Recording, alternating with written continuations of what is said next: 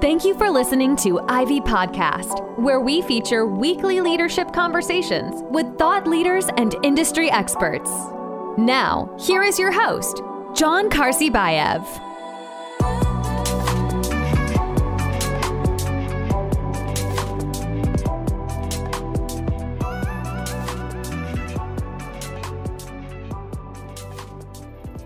Hi there, I'm Rachel Starr, and I'm an early stage investor at Unusual Ventures. Rachel, thanks so much for finding time and joining us on the Ivy Podcast. I understand you're visiting Miami these days. I am, yes. How was the experience so far? It's been great. I have some family in the area, so it's been awesome to get to spend some time with them and heading back out to San Francisco shortly. That's awesome. Yeah, we've been quite hot these days, not only from the weather perspective, but from the tech scene, all of the stuff that goes on with our mayor. He's actually supposed to be coming on the show soon as well. So we're going to talk a lot about also the Miami Tech Week that just happened. So a lot of exciting things, kind of the mini version of the Silicon Valley, I guess. Yeah, it's awesome to see. Yeah, for sure. Before we talk about your current role and what you're currently working on, I want to spend a little bit of time getting to know you. Tell us, share with us a thumbnail version of your career timeline and what have you done prior to what you're currently working on? Yeah, it's a great question. And I have bounced around quite a bit in my career.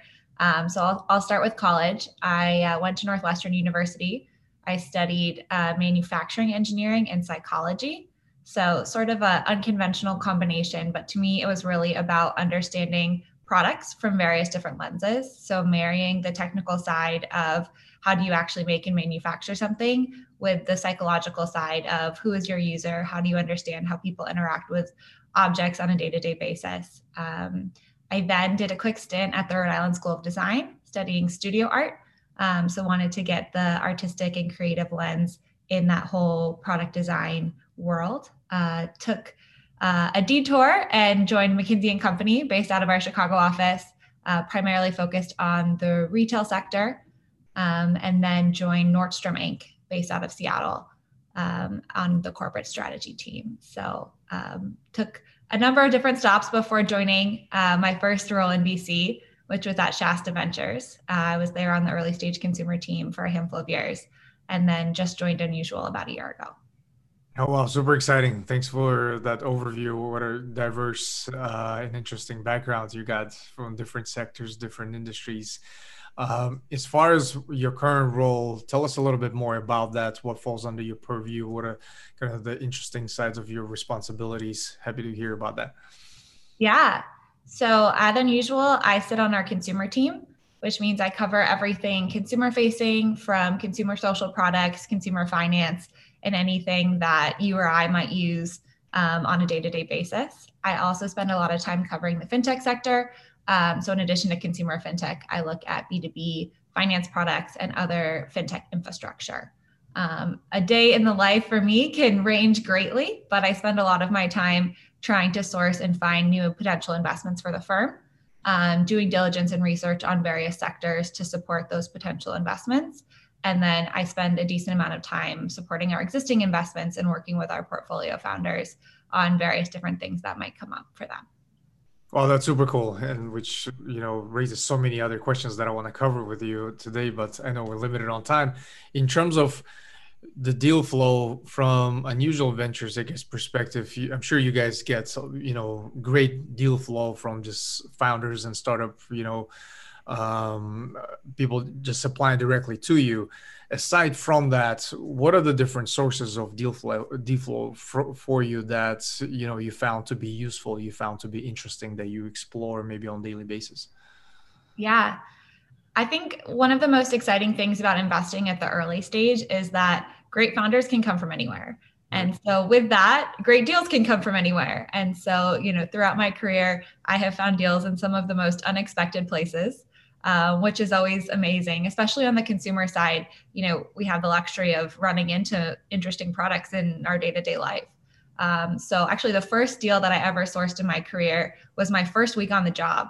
And I attended an event. I snuck in. It was actually a Harvard Business School event. I didn't go to Harvard Business School, but I met a fantastic young female founder really clicked with her and had her and her co-founder come in. It was the first meeting I ever took solo as an investor and converged on a fantastic investment, one that I'm very proud of. And that was just happenstance of, being at the right place at the right time, running into people at events and getting to know folks in various different ways. Mm-hmm. I think more recently, and as I've matured in my career, I found my sourcing has become a little bit more thematic or theme focused. And so I like to do kind of a deep dive on a very kind of niche sector, trying to understand the ins and outs. I find particularly when you're looking at complex things, fintech is a great example. It's really helpful to come into even first meetings with founders with a little bit of a prepared mind on the topic. Otherwise, it's easy to get bogged down in the details of regulatory and other things that have to research in order to really understand the product. So I tend to pick off 1 or 2 topics per month, really spend some time trying to understand that, speaking with people who are in the industry.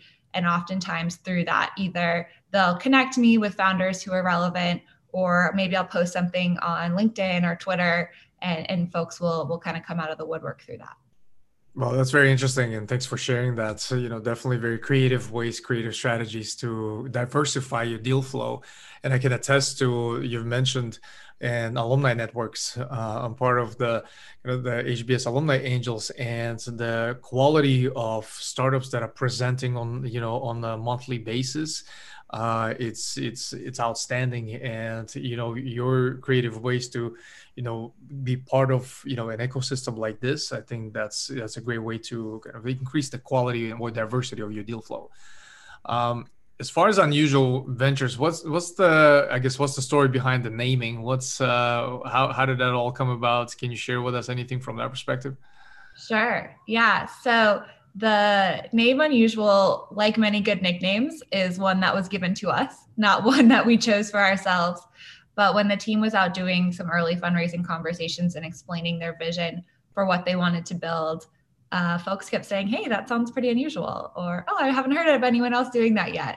And so with that, the name Unusual was born. And I think it kind of comes down to 2 main factors. So the first thing is how our team is structured. And the core focus there is almost everyone on our team has either been involved with early stage companies for many years or has actually founded companies on their own. And I think with that comes a deep appreciation for how hard it is, and a deep empathy for the founders that we work with. And so with that in mind, we try to be helpful. And I know that, many investors say that, and I think, everyone wants to be helpful in their own way, but we have tried to build a structure at the firm specifically that supports our ability to help out these early stage founders. So that's everything from the content we put out on our website to, the partners we've got on our investment team. And probably most importantly, we've got an awesome group of folks on our team that we call the GAP program, or the Get Ahead platform. And these are folks who've been operators in important areas like sales, marketing, and recruiting. And they're full-time with Unusual, but they spend almost 100% of their time working with our portfolio companies. So we've really got a structure in-house to be able to support founders as they go through some of the critical stages of company building. Well, that's great. Definitely sounds unusual. Appreciate the backstory on that. You've mentioned value add investor, which is a very interesting topic. I'm very passionate about this. Having been on both sides as a founder operator, now on the angel investing side and part of other syndicates, it's an interesting dynamic. It's a very interesting relationship and sentiment just in general, where if you talk to the investment community, VC community, they have one take on that. From the founder standpoint, it's could be different. From your perspective, what are some of the things or strategies that really help you kind of break that barrier as a true value add investor, where you're not just coming in and helping from financial standpoint, but also trying to genuinely come up with strategies or things that really help the founders and their startups grow? Yeah, it's a great question. And I think it almost starts before you invest in a company. And so one of the things that we feel really passionate about at Unusual is actually creating content and putting it out there to the world, not just to the founders that we work with, about what it takes to start a company. And we actually recently just launched a Spark program, which is early pre-seed investment from us, in addition to some support from the team. I think with the realization that, for many founders, the first round is a friends and family round, and not everybody has access to friends and family who can invest in their company. And so in that way, the first way we can be value add is, hey, let us be that friend, family member. Let us invest early in your company and support your idea. But beyond that, I think it really comes down to figuring out the strengths of a founder and then being able to support them in their areas that maybe they don't have experience. For many folks who are founding companies, they wear a lot of hats, especially in the early days when maybe it's a team of 2 or 3. Oftentimes we're supporting very technical founders, folks who are brilliant engineers, but maybe they've never been in charge of sales or recruiting or marketing before. Or maybe vice versa. It's a team that has a really unique insight to a specific market, but doesn't have the technical background to actually build the product that they're envisioning. And so that we can support them hiring that first set of engineers. I think one of the things that's really fascinating and has been a big learning for me is that hiring is one of the most challenging things to do for an early stage company. And there's the question of where do you find great talent, which is certainly something that we work with our companies on, but also how do you know who's great and how do you understand, particularly for skill sets that are not your own, what questions do you ask and how do you benchmark and evaluate whether or not this person is the right person to bring onto your team? So that's a big area that we help with as well. Thinking about, okay, you're hiring that first salesperson, you've never done sales before, how do you think about that interview process and how do you make sure that this is really the right person to add? So I think that's a big area for us and something that, even as companies scale, continues to be an important priority. But at the early stage, the initial team is really critical, and in many cases can be kind of a make or break for a company. Right, absolutely. I love that take on the overall talent acquisition for startups because that's the space that we play in, and I've seen the transformation, especially in the market where we are these days, where it's not even necessarily the war for talent; it's almost a war on retention, because with everyone shifting to fully remote, everyone thought about, oh great, I'm going to get this insane access to talent worldwide. But that also increased the competition 10x, where you have companies with brand names, with much better packages, with much, greater cultures going after that same talent as well. So it becomes very challenging for startups, not only to attract, but also retain the talent because all of the companies are after that segment. But I'm sure we can talk about that, for the rest of the episode. To switch gears a little bit on you've mentioned, you gave us a little bit of, history on your career timeline. You spent some time in consulting on the consumer side, but in general, was that the career path that you were after in terms of going into the venture capital, investing? The reason I'm asking is because a good portion of our listeners on the Ivy podcast side, we have early stage career professionals, second year MBAs, and a lot of questions that we get are, from overall career perspective. What are the different takes? And from the practitioner standpoint, just share with us your thoughts on that, how to go about that career trajectory as you look into venture capital. Yeah, it's a great question. And quite honestly, I think, when I was in school and when I was kind of debating my career path, I never even thought about venture capital as something that I could do. Mm-hmm. I think I, thought it was a career for people who had a full career first, and then maybe they were in their 50s, they, were experienced and had, expertise across various different areas that they could then apply to investing. It never crossed my mind that that was a job I could have at 25. But I think for me, the biggest piece of advice that I give to folks who are interested in venture, and certainly I think is what pulled me into the industry, is to just follow your passion. Because I think that the best investors out there are people who have strong points of view on various different sectors. And I think, no matter what that sector is, you will be most successful if you really enjoy spending time researching it, talking about it, and building out connections in the industry, because that's what you're going to spend all of your time doing. And so for me, initially, that was retail and consumer products. So I spent time at Nordstrom. I spent time thinking about how the direct-to-consumer ecosystem was affecting the big box retailers and folks like, Nordstrom and our peers. I also ordered every single direct-to-consumer product and tried it out myself just because I found it fascinating. And I remember in my first set of interviews with what became my first role in venture, I was on Zoom in my apartment, and the partners were asking me about some of the different things that I was interested in. And I just remember shifting my computer screen over and showing them this pile of boxes that I had in my apartment of all of the different products that I'd tried. And I just went through them one by one and said, okay, I liked this one. I didn't like this one. Here's what I think they could do better. And that's what I did in my free time. I loved it. And so for me, I was able to talk really authentically and passionately about that topic. Of course, as my career has progressed, I've moved into other areas as well. But I think that's what made it possible for me to break into this industry, was just like my authentic feelings about this space and the fact that I was willing to dedicate both my time during the day as a job, but also my time after work to researching and getting to know the industry. So I think more so than exactly what job you hold or, what degree you have from which university, I think that kind of drive in one area, building out your own thesis and making those connections is probably the most important. Very interesting. And from a standpoint of something that was, that you didn't quite expect, or maybe the dark side of the industry, tell us a little bit more about that. What has been the most, unusual, I guess, about venture capital that you didn't know about that, I guess you wish you did? Yeah, I'll answer that in two ways, because the first thing that comes to mind is the biggest surprise. I actually think is a huge positive. But I definitely didn't realize how collaborative the industry was. And so, no matter what stage you're at, there's likely to be investors who are investing in the companies you work with before you and after you. And in any given round, more often than not, there's a number of different investors involved as well. And so the venture capital community is actually relatively close.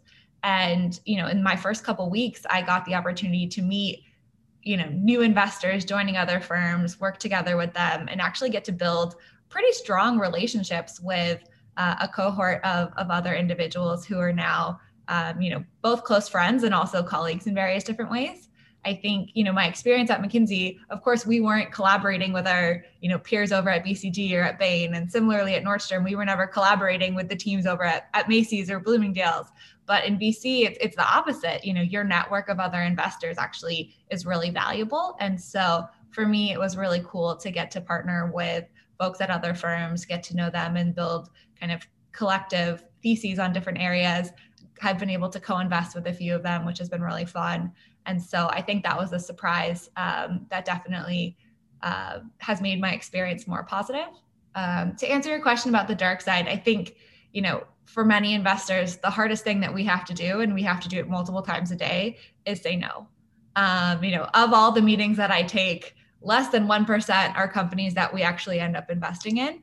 And it's not always clear cut. There's times when there's founders that I really love and the deal terms don't make sense, or it's a market that I think is really interesting, but I am not able to move fast enough and build conviction on the product. And so a lot of times those conversations are really hard, and you have to, sit down with somebody who maybe you've met a couple of times and you've spent a lot of time with and say, hey, I know this is your dream and I know you have a lot of conviction in it, but I can't support you in that way. And for me, I think that is a really challenging conversation every single time. No matter how many times I do it, it doesn't get easier.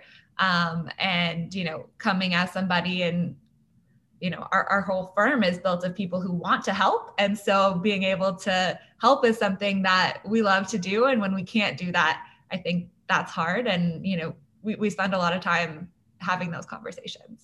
Yeah, no, that's very interesting. From the two perspectives, I really liked the overall concept that the entire industry of venture capital is very collaborative. And that makes sense because in a way that you're operating in very similar fields and you're probably evaluating the same deals. So it makes sense to collaborate versus then competing, because then it just creates completely different dynamic and relationship with the founders and whatever the case may be. So that makes total sense. And then from the standpoint of I guess rejection. It's, probably 9 out of 10 times you have to say no.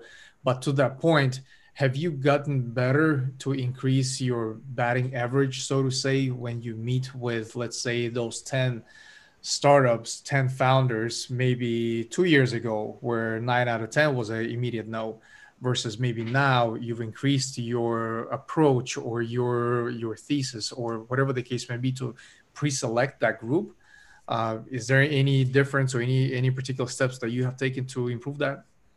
Yeah, I definitely think doing some of the research up front is really helpful. And so when I first started, I would take meetings with anybody. I would, hear their story, learn about the market, and then do my research afterwards. And that led to a lot of instances where, after a couple minutes of research, I could clearly get to an answer. Hey, maybe this market's not big enough, or, maybe it's too complex or regulated and I don't want to participate. By front loading the research and picking out areas proactively that I'm excited about, it makes it so that even if a company, isn't ultimately something we invest in, it's usually a little bit more of a interesting conversation. And it gets to a point where I can ask the sorts of questions that help me get to an answer faster. And so definitely that piece of the puzzle, I think, has fallen into place. But, no matter how sure you are about markets or how excited you are about various different spaces, I think, the reality of the industry is that you're always going to take a lot of meetings with companies that you don't invest in. Mm-hmm. And so that's just a piece of the puzzle. Right. Absolutely. And when we talk about the actual evaluation strategy, when you do that research, when you talk to others and, follow, I guess, the digital breadcrumbs to maybe evaluate a founder, from the founder market fit, what are some of the things that really help you make those very early predictions about a particular founder? The reason I ask this is because before we get to the kind of the product market fit and assessing the overall market, I'm pretty sure that one of the initial things you look at the founder or the founding team. And for me, what I had found through kind of several years being in this field is the ability to clearly articulate what you don't know is one of the very rare abilities for startup founders. I remember it was very hard for me as well because, we're moving at the 10,000 miles per hour trying to build this, thinking we know everything, but also at the same time is looking at very early careers of the founders, maybe even high school or early college days where did you join the club or did you build a club? Or were you I heard it somewhere on a podcast where a guy talked about cartographer versus a navigator. Were you just following the map or were you actual cartographer where you created the actual map for others to follow? So those are some of the things that's very interesting to me. I want to get your take on that. Yeah. I think you're spot on that evaluating a founder and understanding their perspective on a market is one of the biggest things that we do in our diligence process, especially at the early stage. I think there's a few different factors that come into that decision. So the first is, do they have some sort of unique insight or unique perspective on a market that the average person might not know? And so oftentimes this comes from people who've worked in the industry, or maybe they've been the customer that they're trying to sell to. And so they have some kind of like secret sauce that they can provide and say, hey, this is something that not everybody would know about this industry. And it's a problem that I am uniquely positioned to go solve. So I think that's a big piece of it. The second is, can they actually build whatever it is they say they want to build? I think for a lot of folks, there's the idea phase, which is really interesting and very important.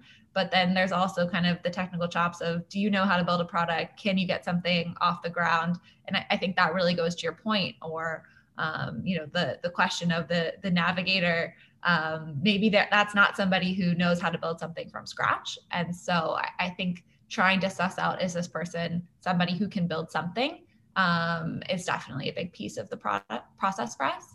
And I think the last part, and this goes a little bit to is this somebody who can build something, but is this somebody who other people will want to work for? And is this somebody who can hire a good team? No matter how amazing a founder is, whether they know the market inside and out, whether they can build the product from scratch, if they can't hire people to work for them, it's never going to work. And so for some folks, that means having a really strong network of engineers. For some folks, that means they're really charismatic and great at telling the story. For other folks, it means that they, are just somebody that has experience and people are excited to work with.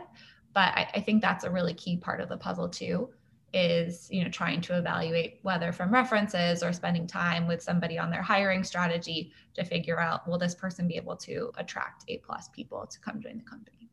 Right. Absolutely. No, that's a great perspective. And you've mentioned something that's seems simple, but oftentimes overlooked is, as an investor, almost our ability to get along with the founder as well, because through the next 10 years, we're going to be together. We're going to be attached at the hip, and it's almost a relationship that we're both investing into. It's not just me investing and stepping away. It's really, can we actually go and grab a drink together and have a heart-to-heart conversation where it's not investor to a founder, but more in a sense, hey, this is where we're struggling. What do we do about this? Because when the company has to pivot and those things, I think those small nuances become very important when you have that ability and the confidence level to have that honest conversation with your investor, with your partner. So that's very powerful. As we move on from kind of that founder risk to the actual product category, and we'll look at the product market fit and the early indicators that that particular company has scratched the surface, that there is a potential, there is interest. Share with us your thoughts on some of the things that you look for. What do you evaluate? What are maybe those indicators that tell you maybe there's something there? Yeah, it really varies by sector, but I think one of the things that we really look for is some indication of an organic swell of passion and energy, whether that's people who are tweeting about how much they love the product, whether that's people who are spending hours and hours and hours using the product in a given week, or whether that's people who are referring their friends. I think that at the earliest stages, having people and having users who will be a champion for you is really important. And of course, you can always tack on sales and marketing efforts down the road, but that organic love is something that's really hard to tack on later. And so at the earliest stages, there's, various different metrics that you can look at. But I think that spark is something that we try to find. And so that is often kind of one of the earliest indicators of product market fit, in our opinion.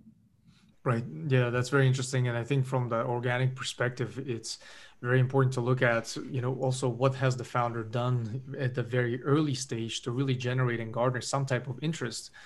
We get that. You may not have the actual product, you may not have the actual technology, but validating that there is some type of interest, maybe some, sign up list where you have people that are expressing an interest and spending time interviewing them. Those are some of the things that I think you're also referring to. That's very interesting.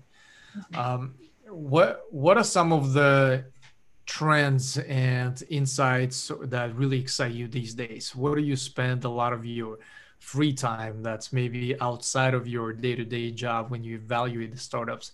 Maybe something that's for you personally that's very interesting. What are some of the things that you think will be the next big thing?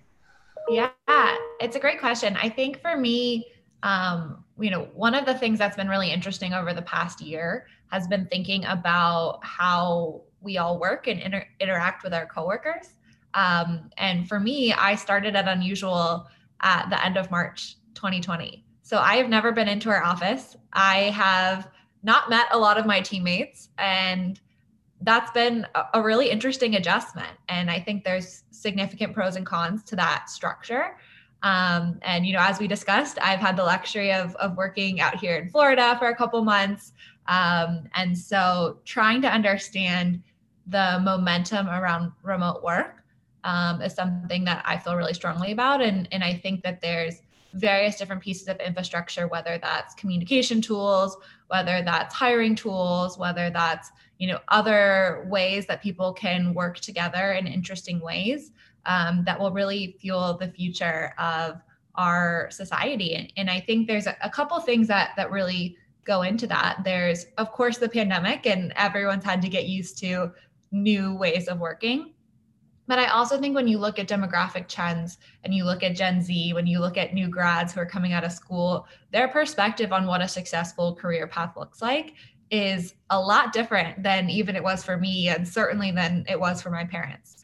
And so I think for me, I'm really keen to be kind of a student of the consumer and a student of those demographic shifts. And I think that as more and more young people enter the workforce, there will be a pull for some more flexibility, whether that's enabling freelancers, whether that's having more collaboration tools that enable remote work or asynchronous communication. I find that really fascinating, and that's certainly something that I'm spending a lot of time on. Yeah, that's very interesting, very unique sector, but I can see how, that could be very big trend in general that we all experiencing in our everyday lives. I think that's super interesting. And Rachel, in conclusion, I'd like to spend some time on your content diet. What do you consume on a daily basis? What are your sources for learning? What are the different, handles you may be following? Share with us your secret sources that are bookmarked in your browser. Yeah, I definitely, I'm active on Twitter. I think that's a great source of news and perspectives. There's a handful of newsletters that I really enjoy reading. Simon Taylor's FinTech Brain Food is a favorite of mine. I also really like the Accelerated newsletter by Justine and Olivia at CRV. But I think for me, particularly on the consumer side, one of the things that I love is just talking to people who come from different backgrounds or who have different lifestyles than me. I think it's really easy to be in this tech bubble of, people who work at startups and people who invest in startups. And, there's a lot of people out there who have, different sets of needs and use different sorts of products, whether that's talking to my grandma about what she uses and what she's interested in and what her needs are, or, maybe that's talking to a friend who just had a baby and is in a different stage of life, or someone who's planning a wedding. I think that getting to understand different perspectives where people are struggling in their lives is actually the best sort of content diet, if you will, for a consumer investor. So, there's nothing that makes me happier than getting to call up people in my life and get their perspectives on a company that I'm looking at, or even better, having, my mom or my brother send me something and saying, hey, have you looked at this? I just downloaded this app and I think it's really cool. So that's a big priority for me, is trying to break out of just the tech ecosystem and try to understand, the bigger picture of what's going on. And it's also a great way to connect with people in my life. So I certainly love that. So combining work with personal, it's pretty interesting. I'm actually going to steal that from you, because a lot of times we don't think of, our very close circles, our loved ones, our families as potential sources for motivation, learning, and things like that. So I really like that advice, that recommendation. And Rachel, I asked this question not only on the podcast, but also, the people that I interview for our jobs, for our companies. And I found that question to be interesting because it really puts things in perspective, not only just, praising, I guess, the other side, or thinking of ways what has gone well, but also evaluating yourself as you think about some of the responses that you also provided as we had that conversation. So just in general, how do you think this conversation went? That's a great question. I think that, for me, I spend a lot of time talking about the industry, talking about my firm, talking about my path into venture capital. But it's always great to reflect and, have a reminder of how far I've come. I think, specifically the questions that you asked around how my process has changed over the years, on any given day, it feels like there's, just incremental changes. But when I really look back and say, what was it that I was doing 3 years ago that I just am embarrassed that I did, or what has changed in my process, it's always a great reminder for me. And a good learning experience. I don't always take enough time to take a step back and think through that thing. So for me, it's been valuable to take that time and get to do a little bit of reflection. And, for you, I hope it was a helpful conversation, and I hope the listeners will get something out of this. Oh yeah, absolutely. I definitely appreciate all the insights and everything you had shared with us. I personally learned quite a bit, and I'm pretty sure our listeners will do as well. I'm gonna stay in touch with you, and perhaps I like to do another episode in about a year or so and see also how much have changed and transpired through this period, and talk a little bit, time as far as the reflection on here's the conversation we had a year ago, what has changed, how maybe your entire process or anything like this. So that's what I like to do. Perfect. Thank you for listening to the Ivy Podcast. Be sure to subscribe to our RSS feed on ivypodcast.com and all major podcasting platforms like Spotify and iTunes. As always, if you enjoyed this podcast, please give us a rating on iTunes.